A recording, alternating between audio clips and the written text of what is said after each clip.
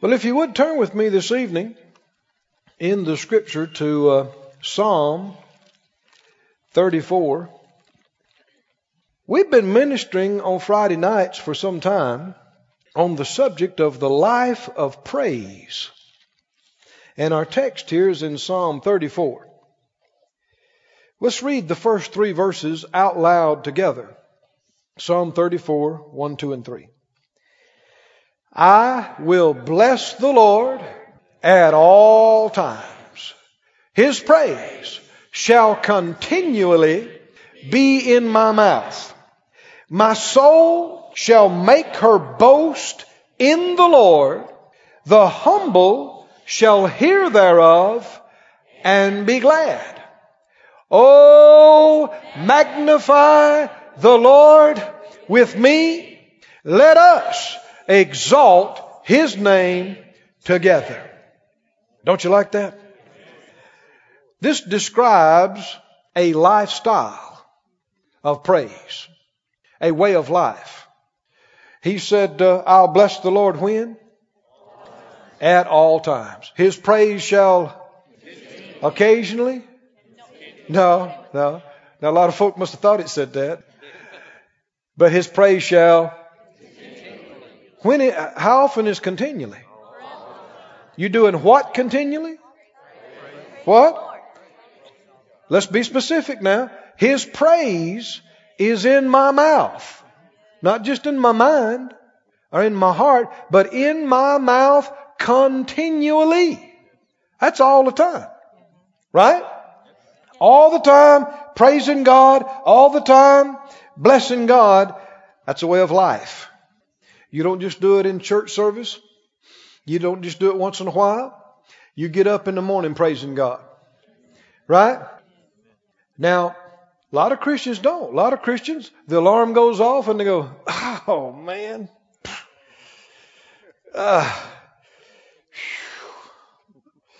Brother. Get up and kick a toy in the hall. Oh, grumble, grumble, grumble. Stumble into the bathroom and look at the window and go, oh man. Grumble, grumble. Look out the window, it's raining. Oh, grumble, grumble.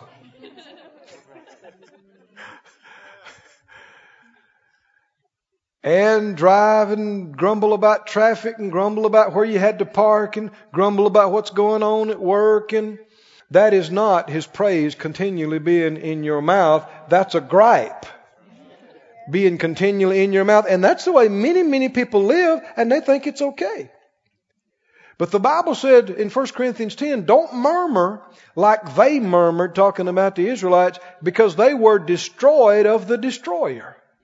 Complaining opens the door to the destroyer. Well, who's the destroyer? The devil. Revelation said his name is Apollyon, Abaddon. It means destroyer. He's the one that comes to steal, kill, and destroy. Well, you don't want the door open to the destroyer in your life. So we best stop all the complaining. I want to say it again now. Complaining, murmuring, griping, bellyaching opens the door to the destroyer in your life. That's what the scripture says.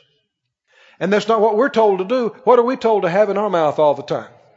So you get one eye about half open and what do you say? Praise you, Lord.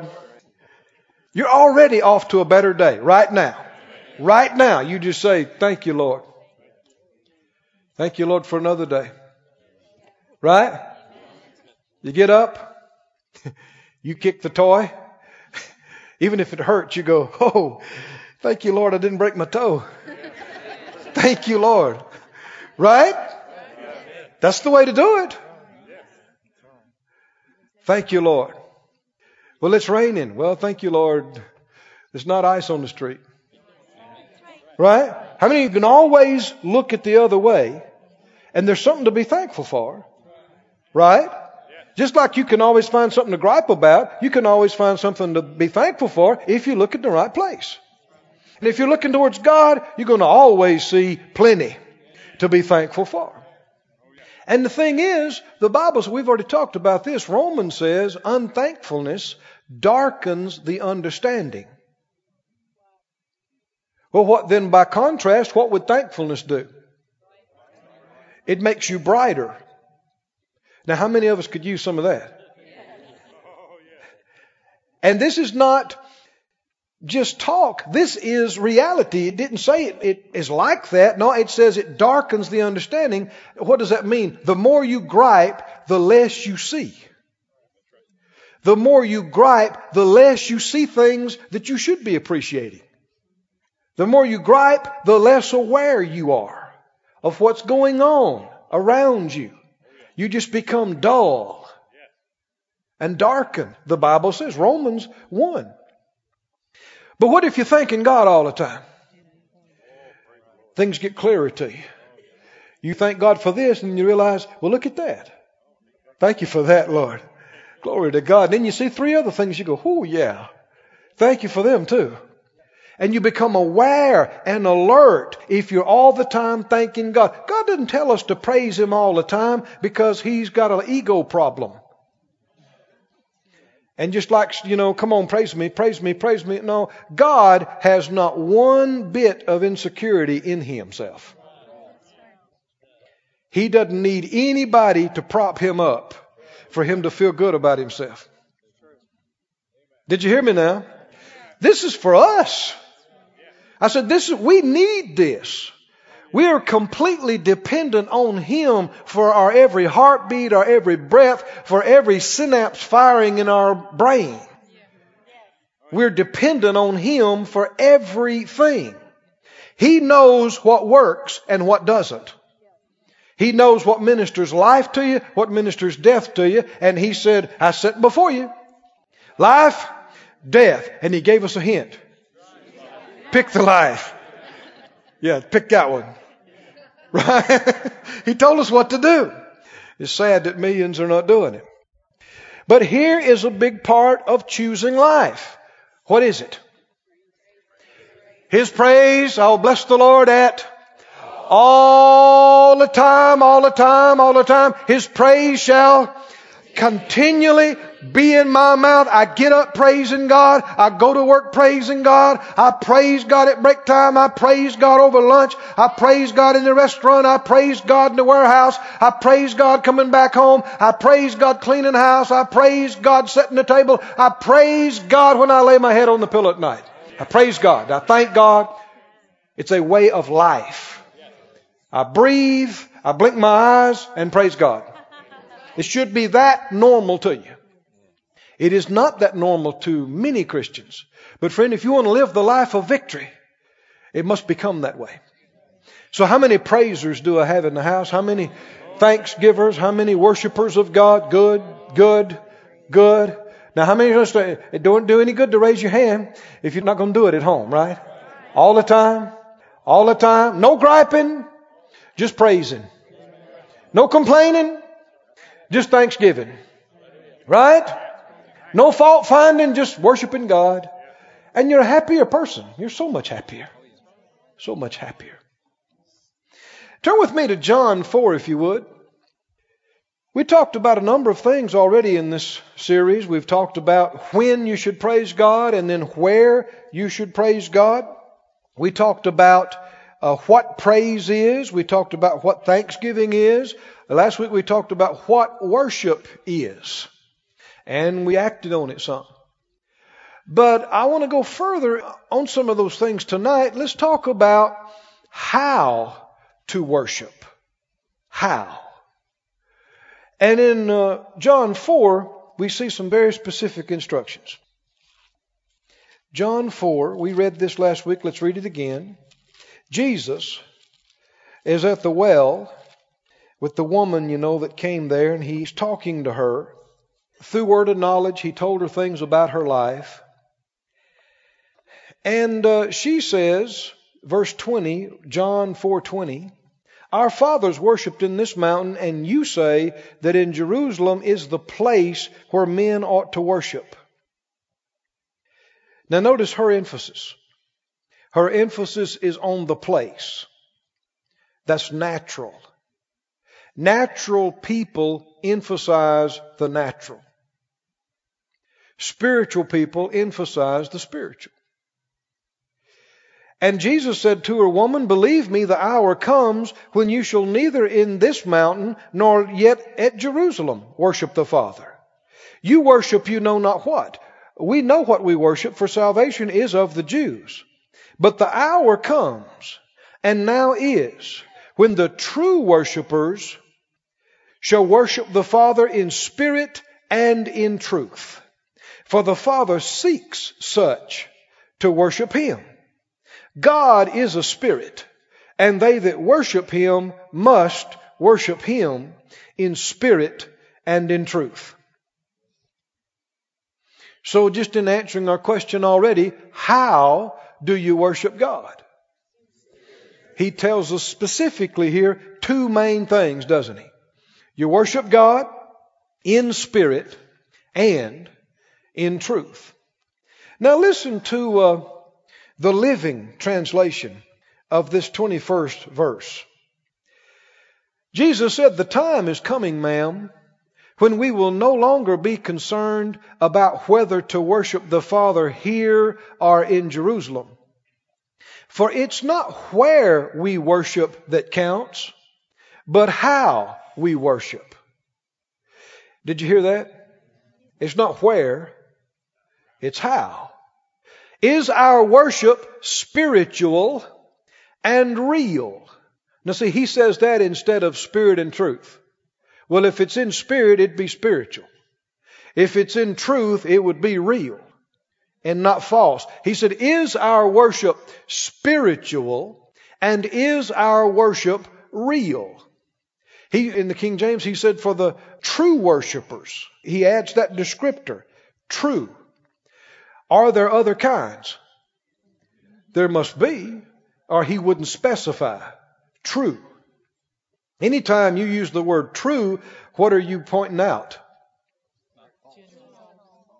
If I hold up some bills and I say, now this is a genuine $100 bill, why would I have to say that? Because there's something else around that's not real. That's why you wouldn't even bring it up. So there is worship that is not true.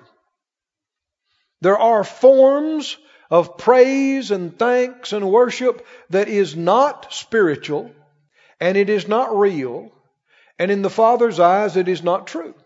So it's just operations of men being religious. I'm not interested in that at all. Are you? I want to know what God calls real. And that's all I'm interested in doing. It's what He counts real and knows to be real. The Living says it's not where we worship that counts. How many understand you can worship God just as well in your bedroom as you can in this building? That was a little weak. Did you know that? You can worship God just as much in your automobile as you can in the finest church sanctuary in the world. Right? Why? Is God there in your car? Certainly. Is He there in your house? Certainly. So then it's not where you worship that's the deal. And see, so many of these religions, that's their big deal. They make all these long treks and pilgrimages and sometimes crawl on rough stuff for long distances to prove, because they got to get to the place. And they hang out around tombs and they do all this. No, you can go. I mean, they say that in Israel, this is the tomb, but who knows? But even if you could find the right one, He's not there. I said, He's not there. And some people get all built up. Well, I want to go over there and pray in the tomb. We don't even know if it's the right one. Well, I want to do this and I got to get to the place. And people get hung up. Why? Because they're natural. They're not spiritual. Did you hear me? They're carnal. Carnal people, natural people, they focus on the natural. Well, I want to get to that water. I want to be baptized in the same place. I want to be on the hill. I want to do this. I want to sit in that same seat where they got blessed. See, that's focusing on natural things. But where is God? He's everywhere. Right? He's everywhere. Can you worship Him anywhere? So it's not where, but what? It's not where. He said, but how we worship God. Is our worship, he said, spiritual and real? Do we have the Holy Spirit's help? For God is spirit, and we must have His help to worship Him as we should. I like that.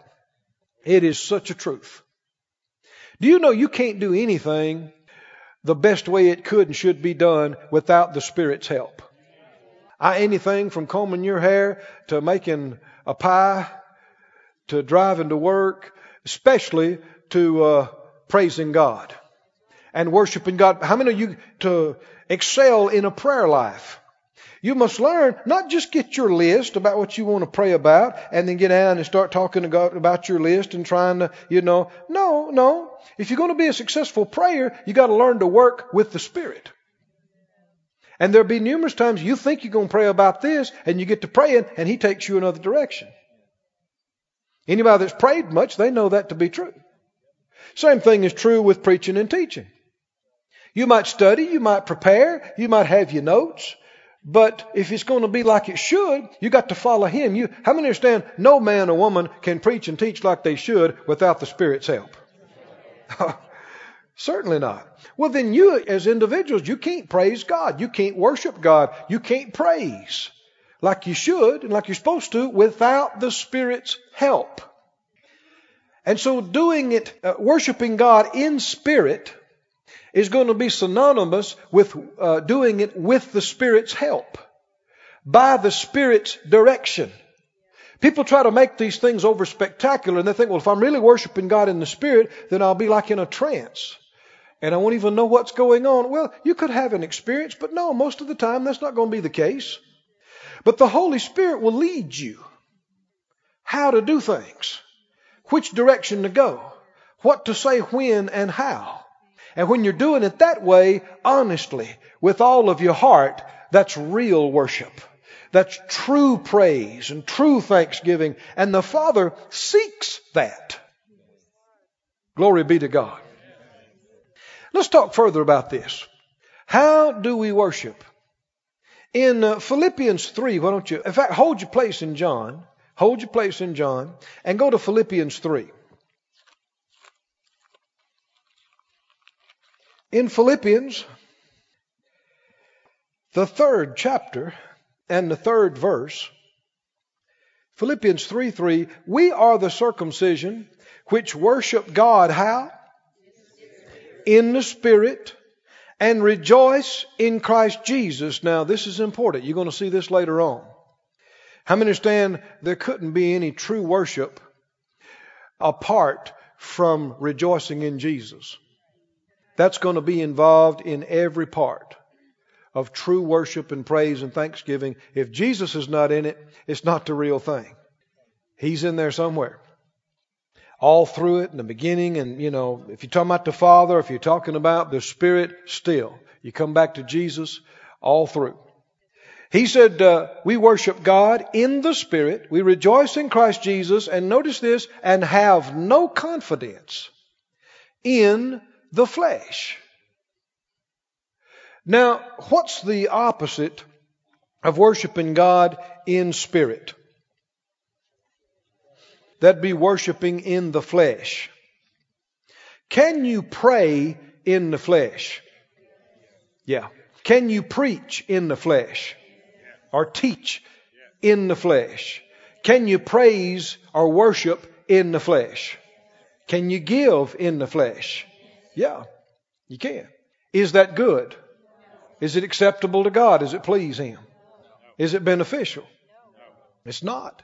He said, we worship God in the Spirit, and we have no confidence in the flesh. Well, go back to John. You were there in chapter 4, and look in the 6th chapter of John, chapter 6, and verse 63. 6:63, Jesus is speaking here. John 6:63. He said, it is the Spirit that quickens. The flesh does what? Profits nothing. How much benefit is there in fleshly activity? Now, is that an exaggeration? I said, well, there's some benefit. Not according to Jesus. Let me specify a little bit more. What you do in the Spirit is expressed through your flesh. But it doesn't come from the flesh. We live in the flesh. Your flesh is here right now. You lose your flesh and you're not in this world anymore. So doing things in the earth, in the Spirit, it's going to be expressed through your body, through your lips and your hands, through your brain. It's going to come through the vessel of the flesh, but it's not of the flesh as a source. It came from another source. So he said the Spirit quickens. Now, this is, I'm trying to get ahead of myself here. But before we're through with this, we're going to talk about, we've already begun, talking about how you can tell the difference between what is flesh and what is spirit. Are you interested in this at all? I have been for years, and I thank God for some clarity on it, because you hear these terms, and so many times people will nod and they'll agree that, yeah, we should do stuff in the Spirit, but it's vague and people don't understand what it means. It's just religious terms. But it doesn't have to be hard to understand at all. You are a spirit. You are already aware of spiritual things. That's what you are. God is a spirit. Have you ever experienced God's presence? Have you ever been aware that God was there with you? He's here. He's real. Well, then you are aware of spiritual things. Did you ever get revelation out of the Word? Did you ever get blessed in a service? Well, that's spiritual. Spiritual things are not foreign to you. You are a spirit. Now, the stronger you are in spirit, the more aware you are of spiritual things. And that's why your spirit needs to be fed on a regular basis on the Word of God. And you should exercise your spirit. And when you do, you're going to get stronger and stronger in spirit. Your faith's going to get stronger. Your love's going to get stronger. And as you do, you become more aware of spiritual things. The more fleshly you are, you're just aware of fleshly things. Romans 8, it says, well, let's just turn over there and read it. Hold your place.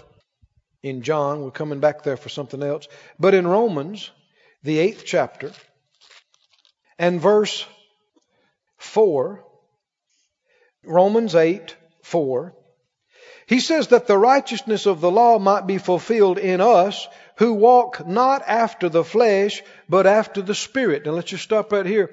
Another way of saying that is you don't follow the flesh, but you follow the Spirit. Every day, you and I have that option. All through the day.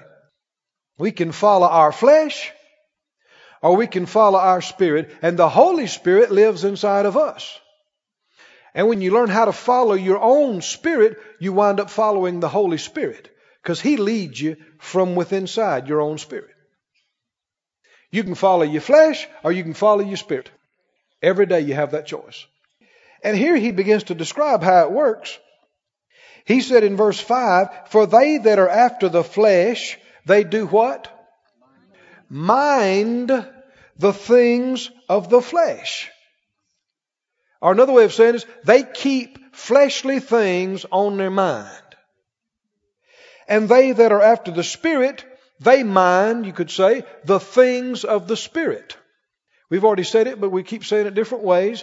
Carnal people think about carnal stuff. And keeping carnal stuff on your mind all the time is a big part of what makes you carnal.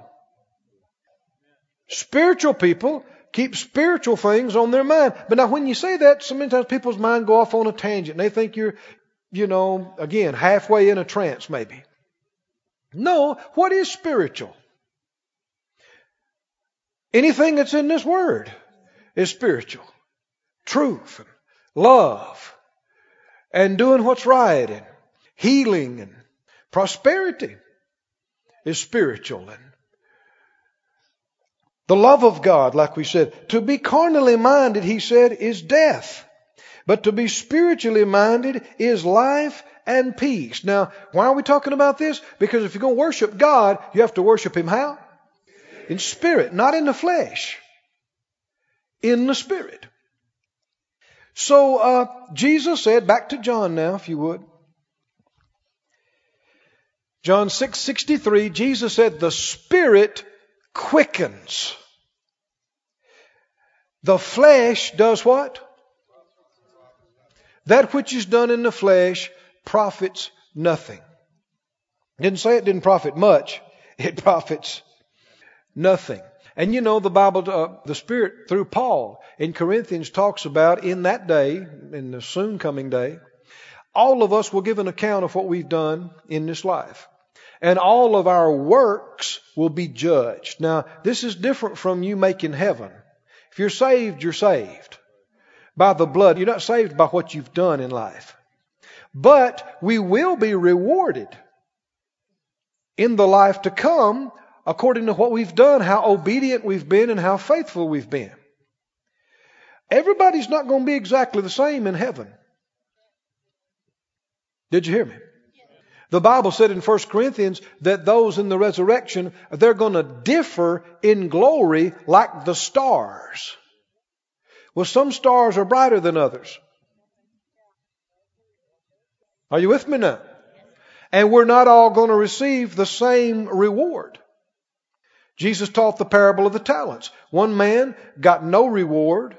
One man, he had 5. Another one had 10 plus 1. So it's not all going to be the same. They don't practice communism in heaven.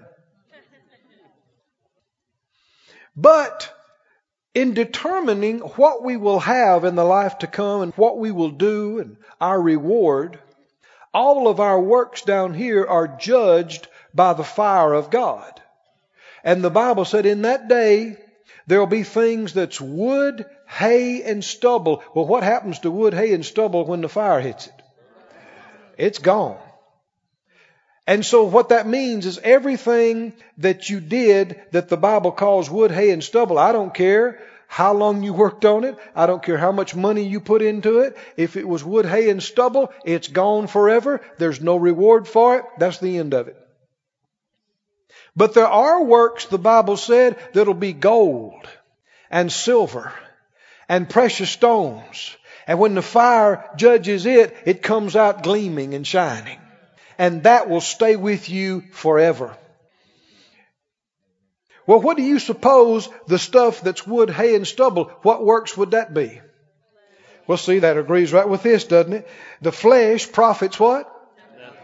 And it's going to be interesting. In that day, there's going to be people that built empires down here. I mean, stuff that's worth billions.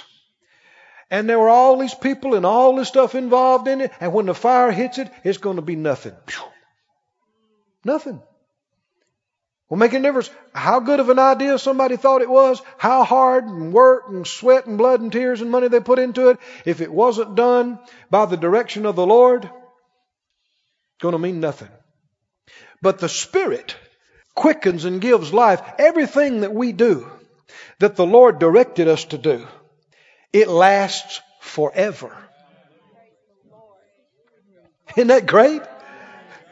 Whoo, glory to God. Every time we follow His leading, every time we act on the promptings and urgings of the Holy Ghost, every time we obey, step out and do what He told us to do, that thing was done in the Spirit.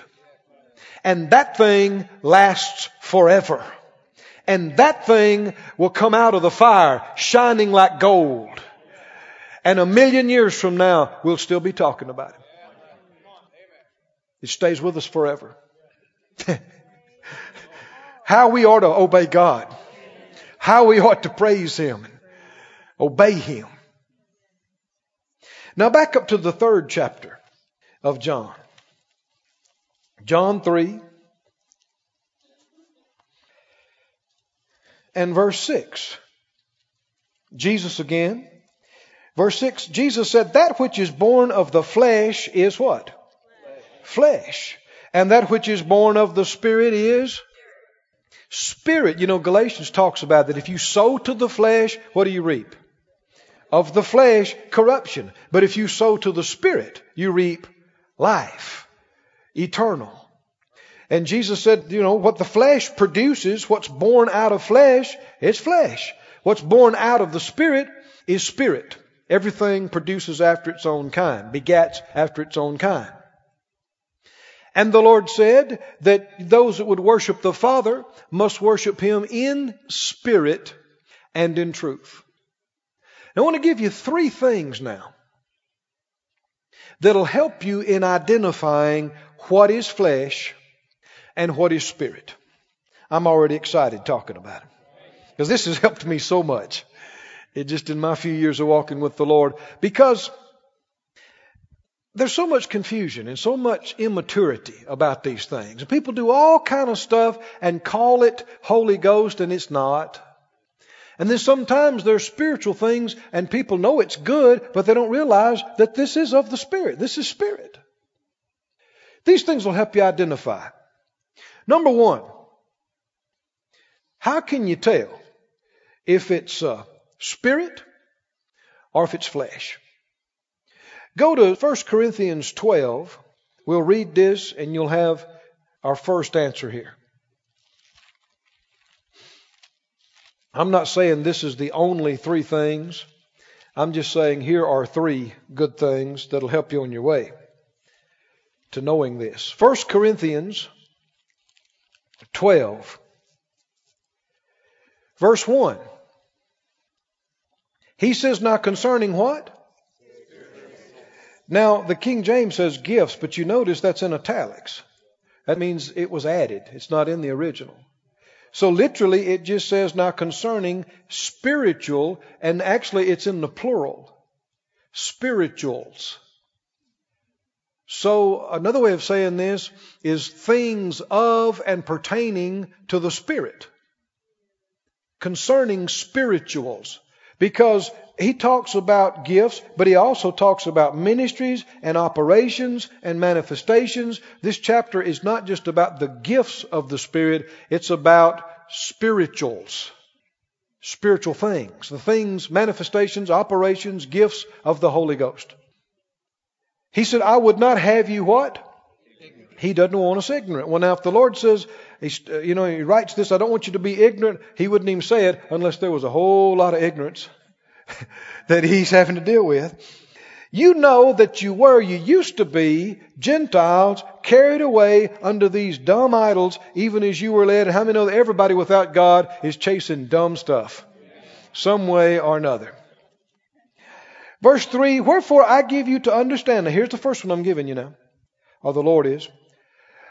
To understand, no man speaking by who? Now this would be, you're speaking by the Spirit of God. So would the speaking be in the Spirit? Yes, it'd be in and of and by the Holy Spirit. If you're speaking in and of and by the Holy Spirit of God, nobody can do that and call Jesus accursed. And no man can say that Jesus is Lord, but by the Holy Ghost.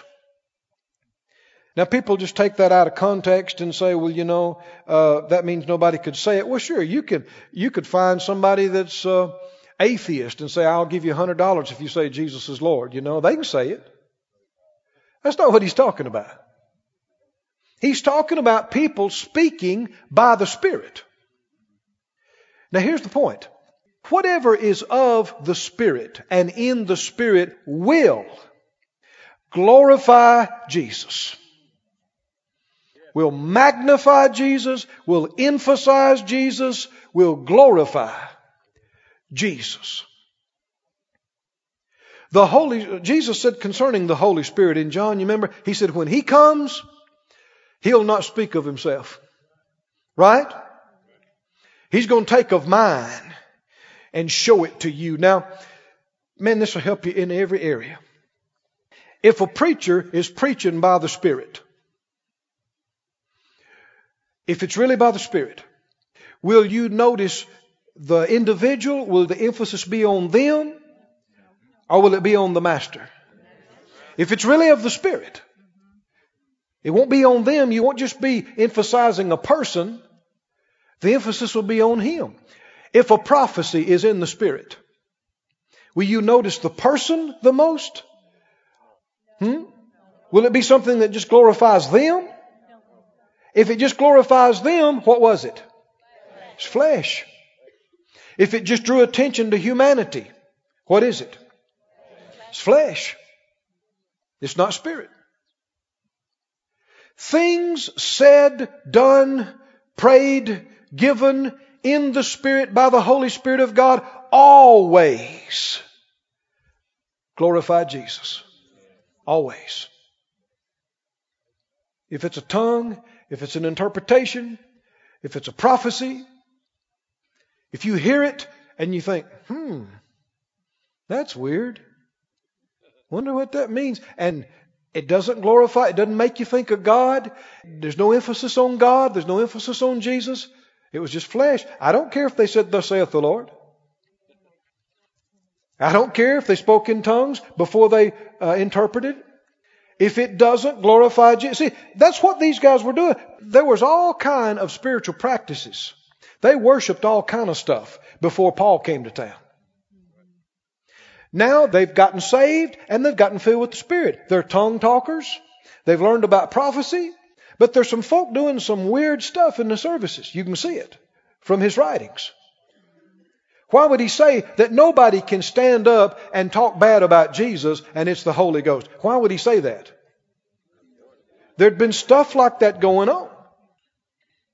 If it's in the Spirit, it emphasizes Jesus. It magnifies Jesus. It glorifies Jesus. Flesh glorifies flesh. What a great preacher they are. What a great prayer they are. What if somebody is singing in the Spirit? Is your main focus on their ability? Or how they look? Or how they're dressed? If you're singing, if you're playing, if you're preaching, if you're trying to talk to somebody about the Lord, the more aware they are of you, the less in the Spirit you are. The more focused they are on you and the natural things about you, the more in the flesh you are. The more in the Spirit you get, the less they notice you. And the more they see Him. More aware they are of Him. That's why I've told you before, I'm believing, for this to just get stronger and stronger and stronger. If we have people come in and somebody said, who preached there today? And they say, I don't know, but God was there. God. Who sang up there? I don't know, but glory to God. God was there. Well, then what do you know then? The people that were doing things, were they in the Spirit? Had to be. And that don't mean you fell into a trance or saw a vision or saw an angel or heard a voice. And yet it was in the Spirit. Say it out loud with me. If it's in the Spirit, it glorifies Jesus. What if it doesn't? What if it just draws attention to people? I don't care how many scriptures they quoted. I don't care how much talking in tongues they did. If it just draws attention to them about what all they've done and who they are, what all they know and all their experiences, it's flesh. It's flesh. Number 2, you ready for another one? How can you tell the difference between what's flesh and what's spirit? We're right here in 1 Corinthians 12. Turn over to the 14th chapter. Chapter 14, 1 Corinthians. He's talking about spiritual things in this 12th chapter and 13th chapter and 14th chapter. Verse 1, he said, follow after love and desire what? Well, again, the word gifts is added. So it's the same word and it's in the plural. So desire spirituals. Desire things of the Holy Ghost, things of the Spirit, but rather that you may prophesy. For he that speaks in a tongue speaks not to men, but unto God. For no man understands him, howbeit in the Spirit he speaks mysteries. He's speaking in the Spirit. But he that prophesies speaks unto men to what? Edification and exhortation and comfort. He that speaks in a tongue edifies himself. He that prophesies edifies the church. I would that you all spoke with tongues. Who can speak with tongues in the church today? All. I know a lot of people don't believe that, and it's sad because they're being robbed of something that's very rich. Right? You say, well, that's passed away. Well, you got to be careful about that passed away stuff. Don't you? Anytime you say anything in the Bible is passed away, you better know what you're talking about. Because where do you stop with that? Huh? Well, then when you say, well, holiness, well, that's passed away. Living right, well, that passed away. Faith, well, that's passed. I mean, how do you know? If you can say one of these things has passed away, why can't you say other things have passed away? No, it hadn't passed away. People have passed away. They've gotten away. But God hadn't changed. And he said, I would that you all spoke with tongues, but rather that you prophesied. Now, if you keep reading on, you'll find out how many can prophesy. He said, you may all prophesy, one by one. You remember that? In verse 31, you may all prophesy. So how many can prophesy? Everybody. Now, a lot of times people don't understand that. They think, well, I can't predict the future. He didn't say predict the future. See, people don't understand what prophecy is. He just gave you the definition of what we might call simple prophecy. He that prophesies, back in verse 3, speaks to what? Edification, exhortation, and comfort. It strengthens you, it builds you up, it encourages you, and it comforts and consoles you. It's in the Spirit, by the Spirit. He said, I would that you all spake with tongues, but rather that you prophesied. Greater is he that prophesies than he that speaks with tongues, except he interpret. That the church may receive what? Edifying. Edifying. Verse 12. So ye, for as much as you are zealous of spirituals, seek that you may excel to what? To the edifying of the church. Now, we see something recurring, don't we? What word is it? What does edify mean? If it's in the Spirit, it will always edify. What does that mean? It'll build you up. It'll quicken you. It'll strengthen you. Flesh profits nothing. Things that are done in and of the flesh are wearisome. When it's just flesh, you can tell it. And I'm not talking about somebody else. I'm not talking about judging somebody else. I'm talking about judging yourself. Learn when you're doing something and it's just wearying. And if you'll be honest with yourself, you're just doing it completely in your own strength. And it's wearing you out.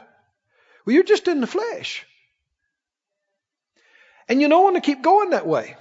You want to stop and go, Lord, show me what to do.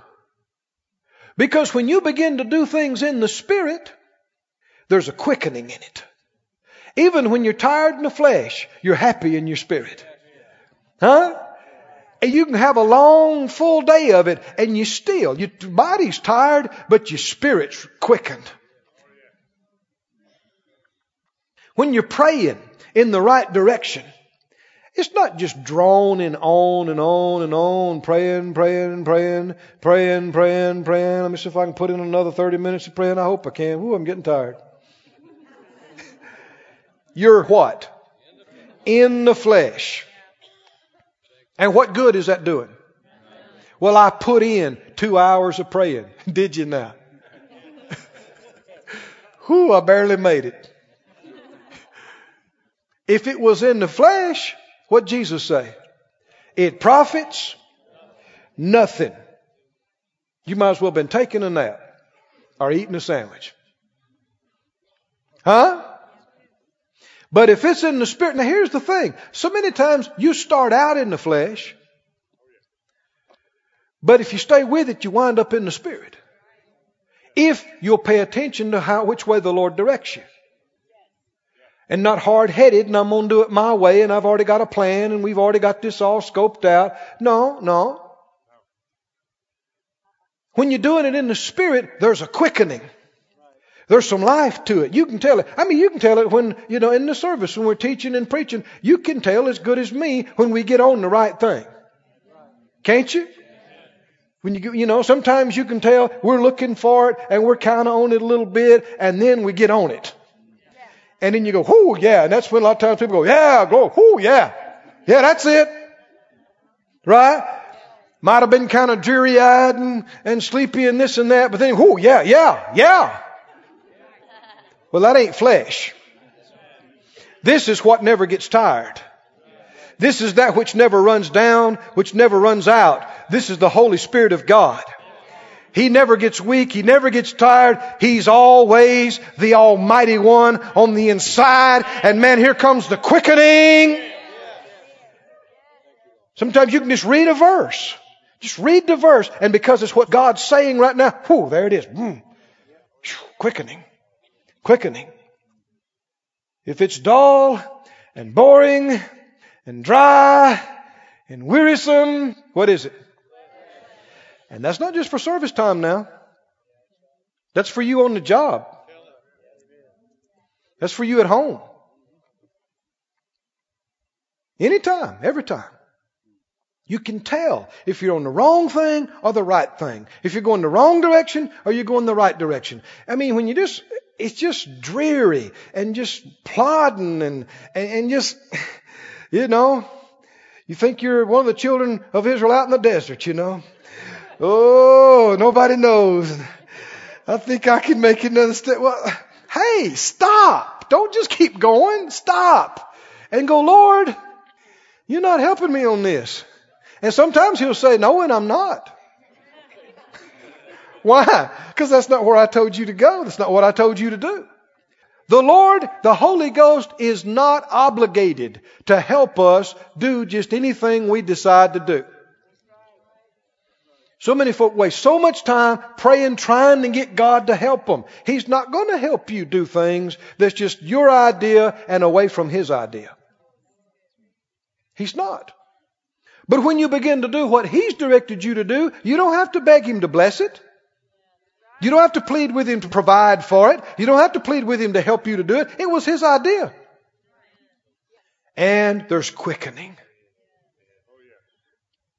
Glory to God. Do you like this at all? Man, this is important, I'm telling you. How can you tell the difference? Now let's get back to worship here. If somebody's worshiping God, if you're singing. I was preparing to teach on praise at Rhema years ago, during the summer before the school year started. And I was reading and studying, doing everything I knew to do, and I got on some of this. I was actually in Romans, where we went just a few minutes ago. Romans 8. They that, are carnal, they mind the things of the flesh. And the spiritual people mind the things of the Spirit. And the Lord said 2 outstanding things to me about that. I wrote them down. He said, your heart's not in what your mind's not on. That'd certainly be true. Your heart's not in what your mind's not on. Well, what if you're standing up here and the singers are singing and the players are playing and you got one hand kind of half-mast, but you're still thinking about what happened at home? Are you thinking about your roast? Are you thinking about what you got to do Monday at work? Could that be true worship in the Spirit? No way. No way. Your heart cannot be in what your mind is not on. Well, what if you're trying to read your Bible? And you're drawing along, and you realize, I have read 4 verses and I don't know a word he said. Have you ever done that kind of thing before now? Certainly you have. Well, then is that helping you? No. Not anywhere like it's supposed to be. So what should you do? Back up. Back up, sorry. Now this time, if you got any distractions that you can turn off, turn it off. Right? And what's going on in your head, you turn that off too. And we're going to focus. You'll find that becoming spiritual involves developing powers of concentration. That you can focus on something and not let anything and everything pull your attention away. You focus. I know I was in church one morning, and there was a young man with us that had been going through a lot of problems, and we were endeavoring to help him and brought him to church with us. I wasn't preaching that day, and the minister spoke. And this young man was looking around. He hadn't been in church a whole lot, and he's looking up to the front. And the minister, in the early part of his, he hadn't been speaking 5 minutes. He walked over to that side of the auditorium where we were. He wasn't 20 feet from where we were sitting. And he started talking about some things that was exactly what this young man needed. It was straight from God. Because this man didn't even know. I knew the man. He didn't even know this young man. He didn't know anything about the situation.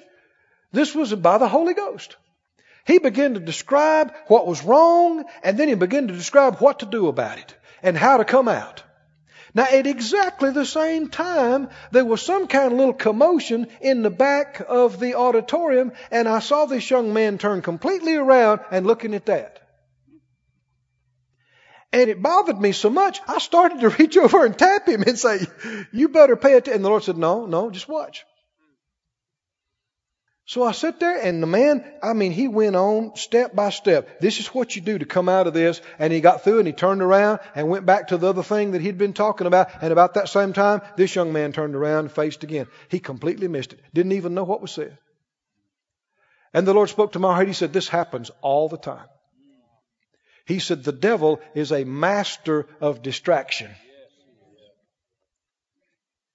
And because people are not focusing and paying attention, here's their answer. They didn't even see it. Didn't even know it. And go on and get aggravated at God and act like, well, Lord, why won't you help me? Well, why won't you listen?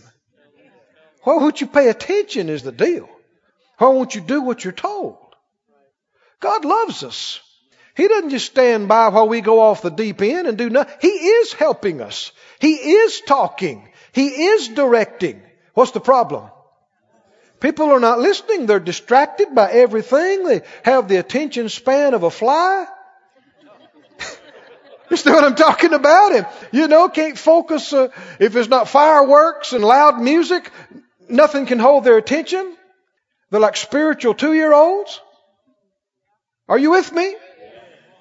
And so they can't focus long enough in reading the Bible to get anything. They don't focus in prayer long enough. They don't focus in church. And they're wondering why their life is a mess, why they don't know anything. No, when the Lord says, all right, listen to me, what should happen? 100%. Nothing. The Lord began to deal with me this way years ago.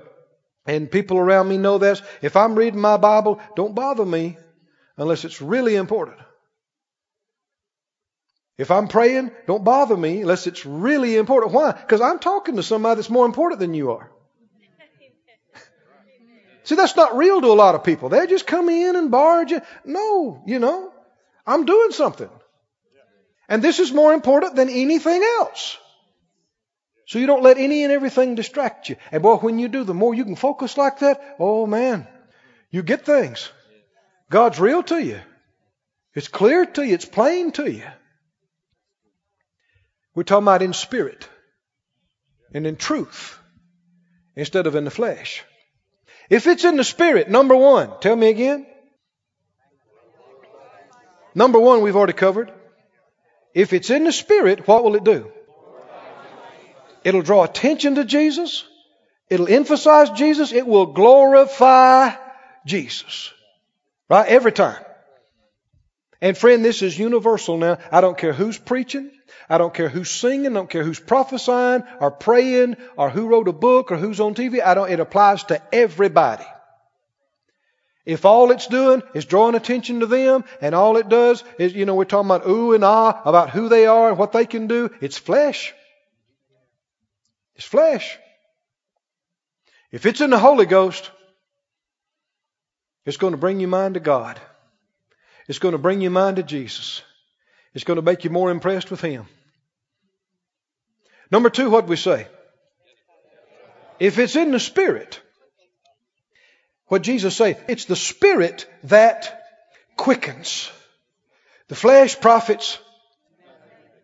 Flesh will wear you out. There's nothing there. There's no spiritual flow of life.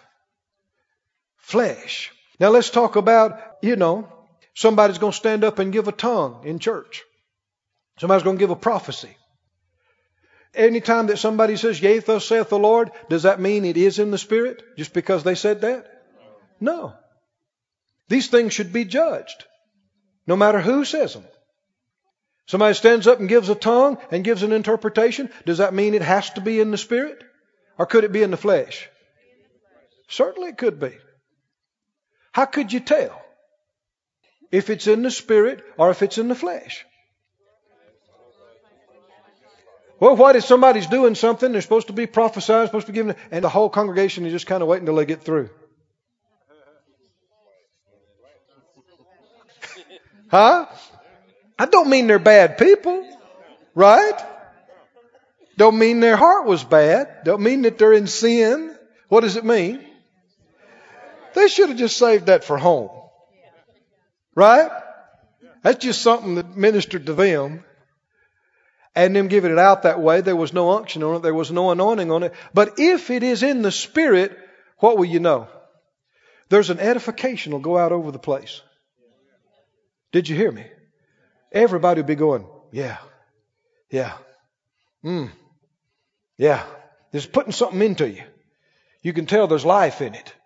There's strength and quickening. Right? Anything you're talking about, there's flesh or spirit. Dancing is something you could talk about here. Now, some people don't believe in dancing at all. They believe, you get saved and that's it. No dancing. Now, I don't see a problem in the world with a man waltzing with his wife or dancing or, now there's ungodly dance. You understand? But in church, dancing, there's all kind of questions about this. But it's just like anything else. You got dancing in the Spirit and then you got dancing in the flesh. And years ago, a lady mightily used of God, Miss Woodworth Eder, she wrote a book. And I want to quote something too. I don't think it's even in print, so don't ask me about it. But years ago I found this. And she wrote this about some ways the Spirit of God was moving in their meetings. Listen to it closely. She said, among the strange acts which God is performing in these last days is dancing and playing on musical instruments in the Spirit. These manifestations are not induced by suggestion or by imitation. There's a lot of good instruction here. Not by suggestion, not by imitation. It is true that some will occasionally step and hop about who are simply expressing their joy and praise in their own way, as all of us in former days have seen the saints when they're blessed jump and skip or run in holiness meetings. These fleshly manifestations, did you hear that now? These what?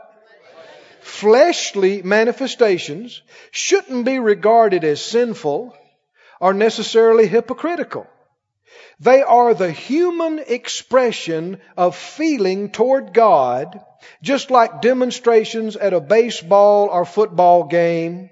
The natural human expression of feeling in that lower carnal plane of joy. But now, how many people would call that dancing in the Spirit? Right? But it's not. It's just in the flesh. Now, let me give you an example. The Bible said David, when the Ark of the Covenant was brought in, he danced before the Lord with all his might. Is that a description of dancing in the Spirit? This is Old Covenant. Did you hear me? He danced Didn't say danced in the Spirit. He danced before the Lord with all his might, which was great and good for the time. But now you and I have something else. We can dance how? And you know how? It's not limited to church. You can do this at home. You could dance before the Lord just in the flesh. That's okay. It's not bad. But it's not dancing in the Spirit. Now listen to her describe dancing in the Spirit. And also she mentioned playing in the Spirit, playing on instruments.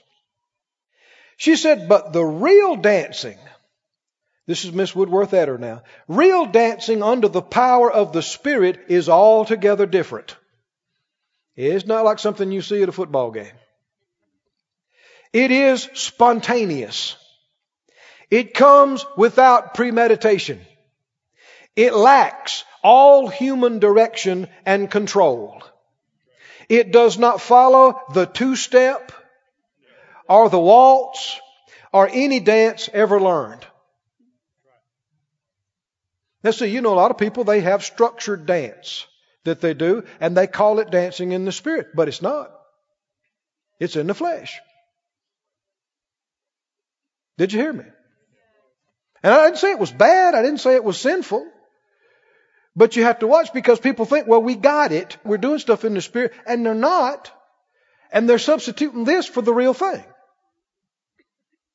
She goes on to say, the whole body is energized by the Spirit.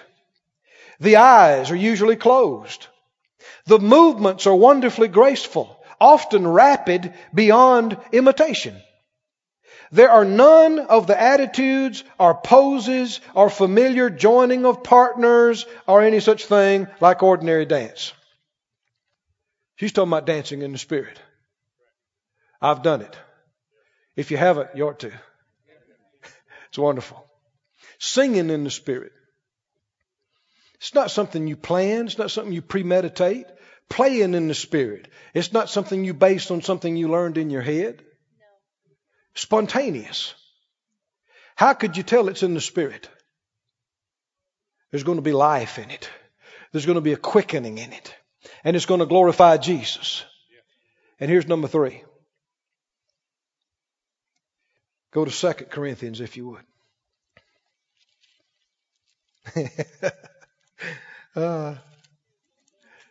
Interesting. Now, I know that some people, they're going to have to think about this. And you have to come to the conclusion maybe that some things you've been doing has been in the flesh. But don't feel bad about it. Realize there's more. There's much more. There's higher. There's better. And you can go too far either way. You can go to the ditch on one side and say, well, we're so concerned that something might be in the flesh to, no, watch out, don't get in the flesh. And nobody does anything. And it's just dead. And somebody says, well, we're afraid we'll get in the flesh. Where do you think you are now?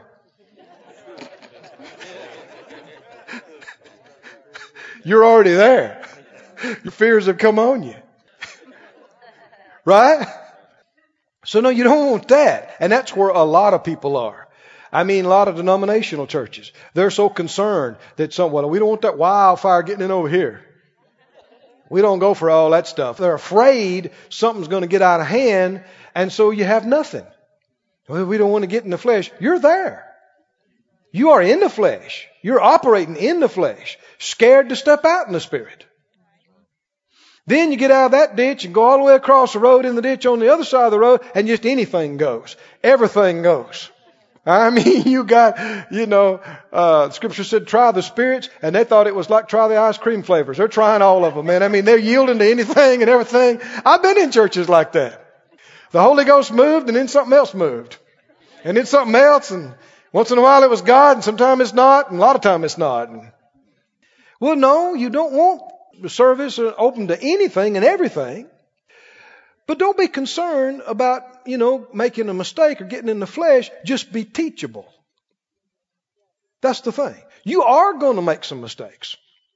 You don't have to go around confessing that, but I'm just telling you, it's like anything else in life. You don't start out knowing everything about these things. You learn. And a lot of things that I learned by making mistakes. I stepped out, and sometimes, because, I was helping Brother Hagin for years. He'd call me up to do stuff. And I made some of the biggest royal mistakes in front of thousands of people. It's better if you could make them at home by yourself. But I have. And sometimes I've had to say, I remember one night we were on satellite. We were broadcasting all over the world. And Brother Hagin called me up. He said, "You got a song?" And I thought, I think I do. I didn't say that, but I just said, "Yes, sir." And I bounced up to the piano. And I started playing and singing, going a certain direction. And I'd been going about 10 words. And I realized, this ain't it. This ain't it. Cameras were zoomed in. Satellites feeding. Let's just stop here. How could I tell this is not it? Quickening is not there. The edification is not there. This applies to every area of life. When we first got here to town, we looked at more than one place. There were other theaters for sale. There were other places for sale. We looked at them. But, you look at them and you use your mind and you think about things. But, it was nice and this was nice, but there was nothing in here. There was no quickening. And Phyllis looked at this place first. I was praying in the condo. Really praying. I thought, Lord, are you serious about this? And thank God he was. But at that time, I didn't know all of y'all then. And Phyllis come back. She said, "You ought to come see this place. There's something about it." I said, "Really?" And we stepped in here, and it had been empty for 3 years. We began to look around, and here it began to come. There's something else besides just our head going on now. There's a quickening. Well, that's the leading. Quickening. How did I get off on that? What were we talking about before we got there? You remember? That's right, number 3. Oh, y'all are doing good.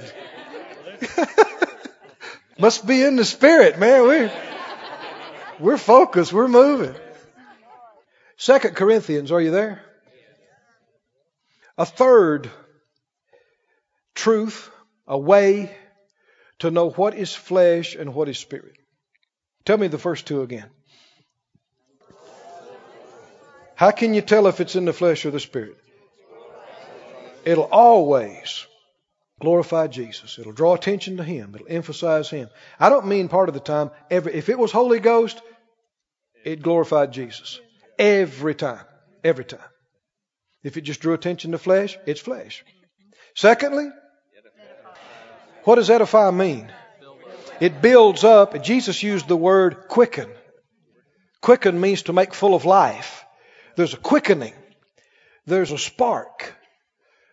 We've done that for so many years now. Everything I do. If I'm looking for a motorcycle, I don't care how pretty I think it is. I don't care how great a deal it is. If I don't have the quickening, that's not the one.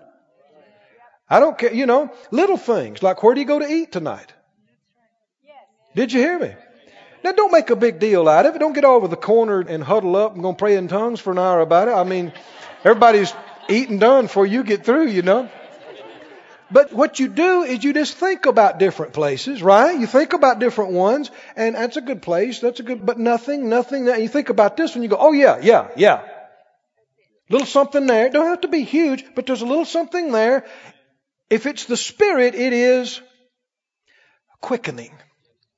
And I'm telling you, it's amazing how God will lead you and protect you by this, that the quickening doesn't have to be big.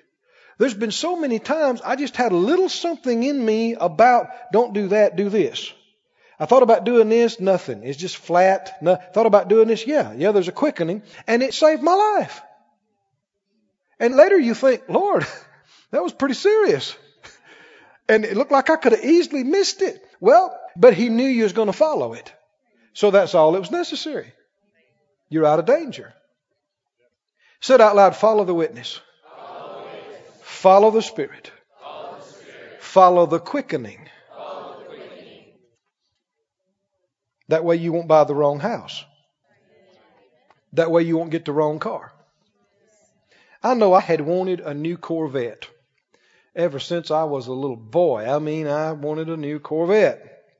And Phyllis and I had been married for a few years, and we got to a place where we could get one. And we had made a deal with somebody out of state. I had found one like I'd been looking for. Metal flake blue, convertible, with a white rag top, white interior. I thought, yep. So we went there, and they're supposed to have prepped the car. It took us hours to drive there. And we got there, and we waited. And they're supposed to have it ready when we got there. And it's 2 hours. And finally they bring it around, and it is sharp. Man, that thing's gleaming in the sun. I thought, yeah, buddy. That car's calling, take me home. Take me home. Me and you are buddies now. We got in it. Man, the thing's pretty. Brand spanking new. Drove it around the corner. Drove it around another corner. Phyllis said, this car's not right. I knew she was right, but I didn't want to let on. Because we both got the same Holy Ghost, right? I acted dumb. I said, what? This thing's pretty. She said, I know it is. It is pretty, but something's not right. What do you mean, something not right? Well, she didn't know. I had the same thing. And I didn't want it to be that way. Because I've been wanting this car for so long. And there wasn't many like this around. And we found one. And here it is. And they made us a good deal. And of course, this is how you miss God. This is exactly how you miss God. What should I be looking for? The witness. I should be looking for a quickening. Not just how much my flesh likes it. Like a lady one time, we were looking for cars, and she saddled up beside this new Mercedes. She said, my spirit man needs this. Are you sure that's the spirit you're talking about? Because so many times, what is it? It's just your flesh. But if you follow your flesh, you wind up at the wrong place. That's how you get into all kind of trouble. We drove it around another block or two. There was a rattle. Went to turn something on, and it didn't come on. She said, I'm telling you, something's not right about this car. I said, I know it. I know it. We pulled back up. But see, here's the thing. If you're not controlling your flesh, you'll go on and do it. You know how I know? Because the car before that one, I did it. And I missed it. And it cost me, and I had trouble with it. Thank God I learned a few things about this. I thought, I'm not doing that again. I'm not doing that again. I don't care how pretty the thing is, how much I want it. No, I got to check. I don't have a quickening. In fact, I got to check. So what's it time to do? Huh? It's time to go away. Does your flesh want to go away? No. We came back, and I said, well, sir, seems like something's wrong with that car. He looked at me. He looked at the other salesman, the manager. He looked back at me. He said, what do you mean? I said, we just think something's wrong with the car. They said, excuse us. They went inside and talked. Apparently, they knew something we didn't know. We found another car at the same place. It's a better car. Made a deal on that. And when we were closing the paperwork, they said, sorry, Mr. Moore, sorry we misrepresented that car to you. They thought I knew more than I did. But I had somebody inside me who knew everything about everything. He knew what had happened. Sometimes stuff happens to new cars. Sometimes they had a bad day at the factory, And thank God the Holy Ghost, no way you could know all that kind of stuff, but the Holy Ghost knows. The one I did get, never had a problem with. It was just a blessing. Spirit, flesh. Spirit, if you follow your flesh, it's going to cost you. Follow the Spirit, it's going to be good. It's going to be saved problems. Okay, finally. 2 Corinthians, 3rd chapter. He said, 3:17, 2 Corinthians 3:17, now the Lord is that Spirit. And where the Spirit, where the what? The who? The Spirit. Where the Spirit is, where the Spirit's in manifestation, where the Spirit is operating, what will there be? Liberty. How can you tell if it's flesh or if it's spirit? What about preaching and teaching? How could you tell if it's spirit or if it's flesh? Flesh preaching will put you in bondage. Did you hear me? When you're through, you just are condemned. All you know is what you can't do. I can't do this. I haven't done this. And I haven't done that. And the further you go, it's just bondage. Bondage, bondage. And you feel depressed and defeated. And you can't do it and you're no good. The anointing does what? I mean, it removes the burdens. It destroys the yokes. Well, when the yokes come off and the burdens come off, you're free. Is that right? You're liberated. You're free. When it's in the Spirit, when it's of the Spirit, it ministers liberty to you. The further you go into it, the freer you get. Right? You got your eyes on Jesus. It's building you up and it's setting you free. Now you know that's the Spirit. That's the Holy Spirit. Flesh puts you in bondage. Spirit sets you free. Flesh pulls you down, wears you out. Spirit builds you up, quickens you. Flesh draws attention to flesh. Spirit draws attention to Jesus. Can you say amen? Can you see how these three cover a lot of ground, don't they? I mean, if you were thinking about these every day in your life, watching it, measuring it, everything in you, on your own life, anybody else trying to minister to you, you judge it by these, and you'll see very clearly. As you go on, it won't be obscure to you. It won't be confusing to you. Because so many times it's sad. People are scratching their head going, well, wonder what is the Holy Ghost? And is that just me? Or is that the Spirit? It's sad that people are so confused. It's so simple. We don't have to be. Stay in the Word. The Word brings light. That's what we've been doing tonight, right? I mean, we've been reading verses. I didn't come up with this. This was here a long time before I ever came along. The Spirit of God breathes life, quickens, edifies, sets you free. Can you say amen? Glory to God.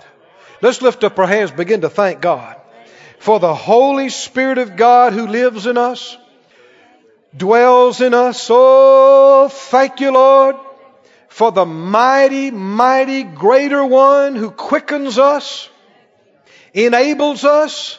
Oh, hallelujah. Go ahead, stand on your feet and thank Him some properly. Lord, thank you so much. Oh, thank you, thank you, thank you, thank you, thank you, thank you.